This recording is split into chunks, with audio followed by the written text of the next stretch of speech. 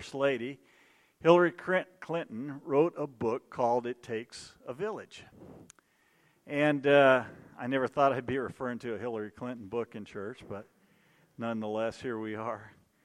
But the book was actually based on what was purported to be an African proverb. Now, nobody's ever been able to really prove where that came from, but that's where it's supposed to come from. And the premise of the book was that it takes more than just the immediate family to raise a child. That there are a lot of other influences in the life of that child. And I think the overall premise of the book is good in that sense. But the problem from my perspective is that Hillary Clinton, she considered the village to be the federal government. And the book was really used to try to sell us all on the fact that we needed the federal government intervening in all areas of our life in order for us to raise our children. And I think there's a problem in that. But the premise itself, like I said, I think it's a fair premise that we do have all kinds of influences when we raise children. And so in a sense, it does take a village. And in a sense, the same thing is true in the church. That we need a village to come alongside us and to help us to grow in our relationship with Jesus Christ. But here's the problem. We live in a culture where more and more we've become isolated. And that's not just true within the church. It's true in every area of our lives. I've shared this before, and I still hold to it, that one of the worst inventions ever, in my opinion, is the garage door opener. And the reason for that is it allows us to go in and out of our homes without ever having to interact with another human being. And the church is not immune to that whole idea. You know, it's easy for us even in the church to get isolated, and the whole COVID thing has really made that even more of a possibility, hasn't it? I mean, you know, a little over a year ago, we had to go to a fact where a lot of us could only join us online. And that's great. I'm glad we had the technology to do that. But it's certainly not the ideal. And as we're going to see this morning as we look at the Scriptures, that's not the ideal for the church, is for us to all just kind of try to do things on our own and to be a Lone Ranger Christian. We live in a world where more and more there are people who claim to be Christians but claim that they don't need the church or that they don't have to be part of a local body like this in order to grow in their relationship with God. And that really breaks my heart, to be real honest, because it certainly doesn't match up with Scripture, and it doesn't match up with the way that the early church operated. So this morning we're going to continue in our current sermon series, which we're calling Living in Light of Eternity. We're looking at the book of 1 Thessalonians. It's a letter that Paul wrote to the church there just a few months after he had planted the church, and he'd been forced out of town. And he writes back to this young church to help them to grow in their relationship with Jesus as they wait for the return of Jesus. And so we're learning some very good and practical lessons as we've been going through that over these last weeks. And so we're going to continue to do that this morning. We're going to pick up this morning in 1 Thessalonians chapter 2, verse 17, where we kind of left off last week. And so let me go ahead and read that for us, if I can do that here.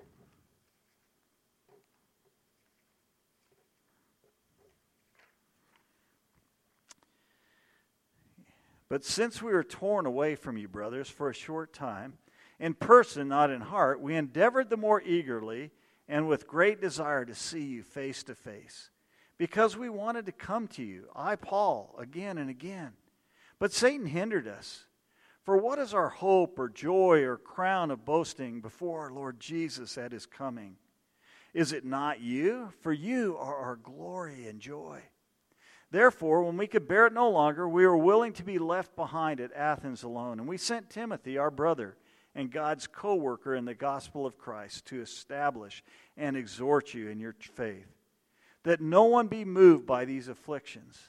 For you yourselves know that we are destined for this. For when we were with you, we kept telling you beforehand that we were to suffer affliction, just as it has come to pass, and just as you know. For this reason, when I could bear it no longer, I sent to learn about your faith, for fear that somehow the tempter had tempted you, and our labor would be in vain. So here's kind of the main idea that I want us to pull from this passage today. Really pretty simple. It takes a village to develop a mature disciple of Jesus. It takes a village to develop a mature disciple of Jesus. And before we kind of dig into some of the meat of this passage this morning, what I want to do is to kind of ask you to step back for a minute and look at this passage overall. The first thing I want you to do is scan through the passage and look at the pronouns there. You guys know what pronouns are, right? Grammar lesson. And as you do that, look at them first from Paul's perspective. As he writes, there's only a couple of places where he uses singular pronouns, first-person pronouns, I and me. Most everywhere he writes there, it's always we and our and us. I think sometimes we get the idea that for Paul, ministry was this kind of Lone Ranger thing, but it's not. As you read his letters, you find out over and over that Paul always ministered with a team of other people. That as he made disciples, it was all about having a team of people that could do that together. And then notice the audience. He refers to them as you.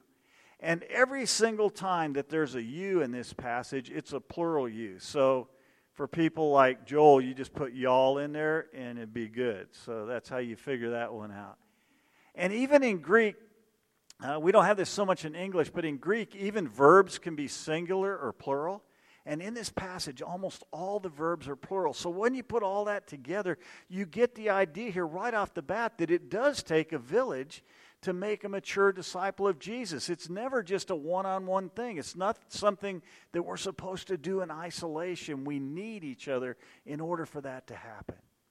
The second thing that I want you to see here, and we see it really everywhere that we read any of Paul's letters, is that Paul was not just interested in making converts. He was interested in making disciples.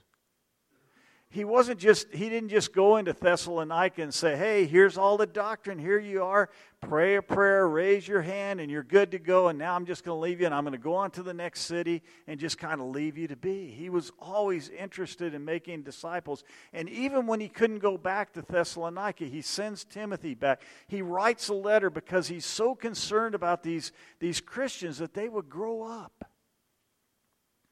And I can't help but think here of what we usually call the Great Commission. Remember Jesus, before he ascends and goes to the Father, he gathers his disciples there on the mountaintop. And in Matthew chapter 28, he says this to his disciples. And Jesus came and said to them, all authority in heaven and on earth has been given to me. Therefore go and what? Make what? Disciples of all nations, baptizing them in the name of the Father and Son and the Holy Spirit, teaching them to observe all that I have commanded you, and behold, I am with you always to the end of the age. Jesus didn't say, go and make converts. He says, go and make disciples. And he says, the way that you do that is you don't just teach them a bunch of information. You teach them to observe and to live their lives according to all these things that I've said when I'm with you. And so that's what Paul does. That's his heart. Is he doesn't want to just make converts. He wants to make disciples, and he knows in order to do that it takes a whole village to do that. So this morning I want to spend a few minutes talking about what does a disciple-making village look like. And there are 5 characteristics of things that a people in a disciple-making village do. And they're things that my prayer is that we would become as a body. I think some of these things we do pretty well already, but there's some other areas where I think we could improve. And all of us can have a part in that. So here's the first thing that happens in a disciple-making village is that the people are with one another. Or maybe I ought to say it like this. They're with one another and they actually like it. I mean, look at Paul here. He's talking about, he says, man, I just desire to be with you face to face. He couldn't do that, but that was his desire to do that. Earlier in chapter 2, he had said that he affectionately desired them. You see, Paul understood that there was a value in being together as a body. And Paul was prevented from doing that, as we're going to talk about in just a moment. So he has to find some other ways to help these Christians to grow in their faith. But that was his desire. It reminds me a lot of what we've gone through over the last year or so, right? There was a time when we couldn't meet in person. And a lot of you had to join us online. And I'm so thankful for the technology that allowed that to happen. But here's my fear. There have been some studies that have been done that show that people have gotten really comfortable watching church at home in their pajamas. And that a lot of them say they probably won't go back to church even when they can. Because it's a lot easier just to hang out at home and kind of do things when you want or even watch it later. And that's a shame because we need that ability to be with each other and to grow as we gather together within a body like this. And I understand there's some reasons why some people are still joining us online right now and aren't with us, but I'm really looking forward to the day when we can all be back together again. Even though there's some limitations on what we have to do now, right? They make it harder to have the kind of fellowship that we'd like to have. But there's something valuable about being together in person. So I just want to encourage you, to the extent you can do that, we would love to have you back here again with us in person because that's the best. I got to tell you, when we first went to online only, it was the hardest thing I think I've ever had to do in ministry in a lot of ways. I know Ryan would tell you the same thing, that sitting up here and preaching to a camera with like 5 other people in the building is not a great way to do ministry. Worship team would tell you the same thing. Getting up here and trying to sing to an empty room is a hard thing to do. So if we're going to be a disciple-making village, the first thing that we have to do is we have to be spending time with each other. And if you can't do that here in this big group on Sunday morning, find a way to do it with some other Christians throughout the week. The second thing that happens is that the people persevere with one another. And Paul makes it really clear here, and we've talked about this time and time again, that being a disciple of Jesus doesn't make everything just become easy, right? It doesn't make everything comfortable. Paul talks about it here. He says, we warned you when we were there, you're going to suffer affliction. There's going to be opposition. I mean, Paul himself, he was run out of town there, and he couldn't come back, which is why he has to send Timothy in his place. So he can't even come back there and do what he wants to do. And he says to the people there, he says that Satan hindered me from coming back to you, even though I wanted to. And we don't have a whole lot of time to spend on that this morning and go into it in depth. I don't think what Paul is saying is there's a devil behind every bush kind of thing. But here's what I think he's saying. He's saying that what Satan wants to do, he wants to hinder us from being together because he knows that's the best thing for us. He knows it's much harder to pick off one lone sheep that's by itself than it is to pick off a sheep that's part of a flock. And so he was trying to hinder Paul and others from going back and being with the people there. And even when Paul sends Timothy back there, Paul says, that left me alone. He says, I sent Timothy, now I'm alone in Athens. And I think that had to be really hard on Paul. I know I've been in a situation where I was in ministry, where I was pastoring a church where really there was no support group around me. And that's a hard way to minister. So I'm thankful for the elders that we have in this church and others that come alongside and help to make ministry a joy here because we can all persevere together. And then he says something. He says, I pray that Satan won't tempt you and draw you away from the church. And again, Satan knows if he can just tempt us, if he can get us alone, that he can cause us to be drawn away from the church. I know that Satan does a pretty darn good job of that because over the years I've observed how well he does that. It breaks my heart how many times within the body of Christ, when somebody is hurting, when somebody's going through affliction, when they're going through hard times, how instead of embracing the body that they withdraw and they isolate themselves. And that's exactly the opposite of what we need to do when we're hurting. We need each other to persevere when things are difficult. The third thing that happens in a disciple-making village is that the people value one another.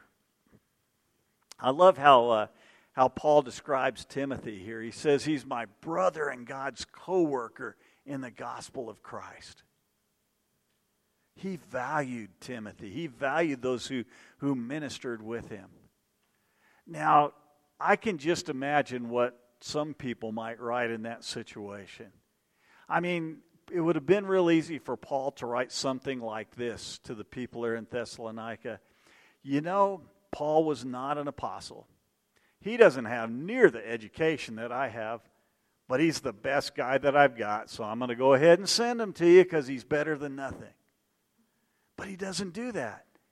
He understands that Timothy has some gifts and abilities and talents that even he doesn't have.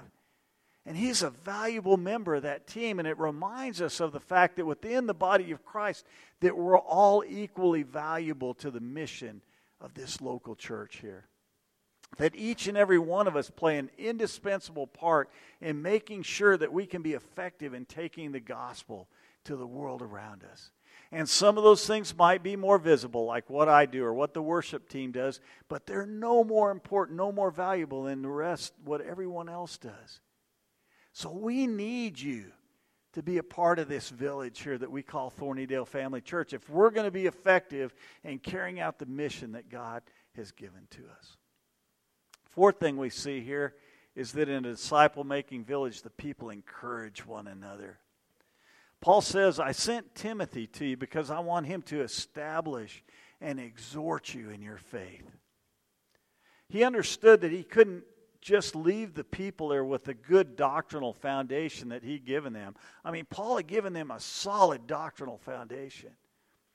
But they still needed to be encouraged in their walk with Jesus each and every day. To a large degree, that's what Ryan and I do when we get up here and preach. I mean, let's face it. When we get up here and preach, we're not sharing usually anything with you that's revolutionary, right? Anything that you've never heard before. All we can really do is to help you to remember the things that you already know. And to live your life in accordance with those things on a day-to-day basis. And hopefully along the way, one of the ways that we encourage you is we give you some practical things that you can do, some ways that you can make some changes in your life that will enable you to do that. But frankly, we're not really giving you a whole lot new. But that's only one way that we can encourage each other. We all need to do that in our daily lives. And every one of you in here is capable of encouraging someone else within this body. And you can do that everywhere that you are. You ought to be doing that in your marriages. Husbands and wives, you ought to be encouraging each other. You need to do that if you're a parent with your children. You need to encourage them. Kids, you need to do that in school with the other kids around you. You need to encourage them and lift them up and build them up. We need to be doing it certainly within the walls that we gather together here and with other believers as we spend time with them. We need to be doing it in our neighborhoods, in our communities. We can all do that. Now, because she's not here this morning, I'm going to go ahead and embarrass someone. If you guys know Susan Hawthorne is the best encourager that I've ever known. And if you've been around her for even a few minutes, you know that with a simple word or with a text or with an email or whatever it might be, that Susan is a great encourager of people.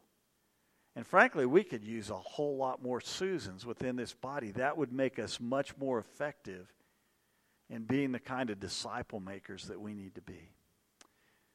Finally, the last thing that we want to do is that we want to celebrate one another. I mean, Paul's already done that. Early on in his letter, he says, I give thanks for you. You guys are a tremendous influence in the whole region around you because of the way you're living your lives. And here in this section, he calls the people there our glory and joy. Paul took great joy in the fact that these people were growing in their relationship with God, and he wanted to celebrate that. And we can do the same thing within this body. As a matter of fact, we try to do that the very best that we can. That when people take steps in their walk with Jesus, we want to celebrate that with them. We want to celebrate those spiritual milestones that people have. That's why this afternoon we're going to gather together, and we're going to be part of 3 people who are going to be baptized as a public expression of their faith in Jesus Christ. And we want to celebrate that. And we want to celebrate the other milestones that people reach. That is how we can grow together as a body and help people to become those mature disciples that they need to be. So we've seen this morning that it takes a village to develop a mature disciple of Jesus. The writer of Hebrews wrote some familiar words that are probably familiar to a lot of us, that I think kind of wrap up everything that we've been talking about here this morning. We have the words posted right out on the wall when you come in here every week. It's from Hebrews chapter 10. And here's what he writes. And let us consider how to stir up one another to love and good works, not neglecting to meet together, as it is the habit of some, but encouraging one another, and all the more as you see the day drawing here near. What he's saying is this. As the day of Jesus Christ returning to this earth draws near, things are going to get tougher and tougher and tougher. And the more that happens, the more we're going to need each other. So we better get in the habit right now of being with each other, of valuing each other, of encouraging one another, and doing all the things that we've talked about this morning, because we're going to really need that. So as we close our time this morning, I want to invite everyone to be an integral participant in this village here that we call Thornydale Family Church. I know many of you are already doing that. Thank you for being a part. Thank you for taking an active role, for doing the things that we've talked about this morning. But even for you, as I've spoken this morning, as we've looked at the Scriptures, it's very possible that the Holy Spirit has been speaking to your human spirit and leading you to understand that maybe there's something you could do more to contribute to helping to make mature disciples here at Thornydale Family Church. And if that's the case, we invite you, we encourage you to follow God's leading in your life. Perhaps there are some of you here this morning, though, that are kind of on the other end of the spectrum. Maybe you're just kind of dipping your toes into the water. Maybe you just happen to tune into us this morning online for the first time. Or maybe you've been joining us week after week online, but you've never taken the time to actually come and to be part of an in-person worship service. And if that's the case, I want to encourage you to go all in. If you've never been here before, to come for the first time, or maybe if you haven't been here in a long time, to rejoin us again. Because you need us, and we need you. And so if there's anything that we can do to help you to become an active part of this village right here, we are here for you.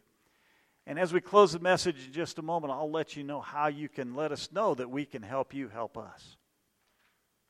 Several weeks ago, Mary was driving her car when all of a sudden the check engine light came on.